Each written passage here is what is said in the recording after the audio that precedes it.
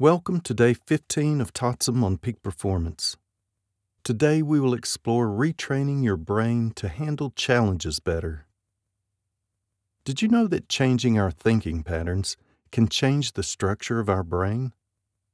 Research suggests that therapy can reduce the size of the amygdala, the brain's emotional center, by restructuring our thoughts to reduce anxiety.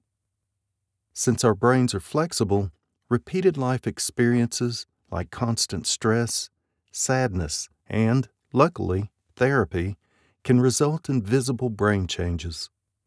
One way of changing our thinking patterns is cognitive restructuring. This practice involves identifying the negative thoughts that automatically pop up in our minds and replacing them with more balanced, evidence-backed thoughts that reduce negative emotions. The more we do this, the more we rewire our brains to avoid negative thoughts. The next activity will help you reassess your negative thoughts with the help of evidence and create a more balanced perspective.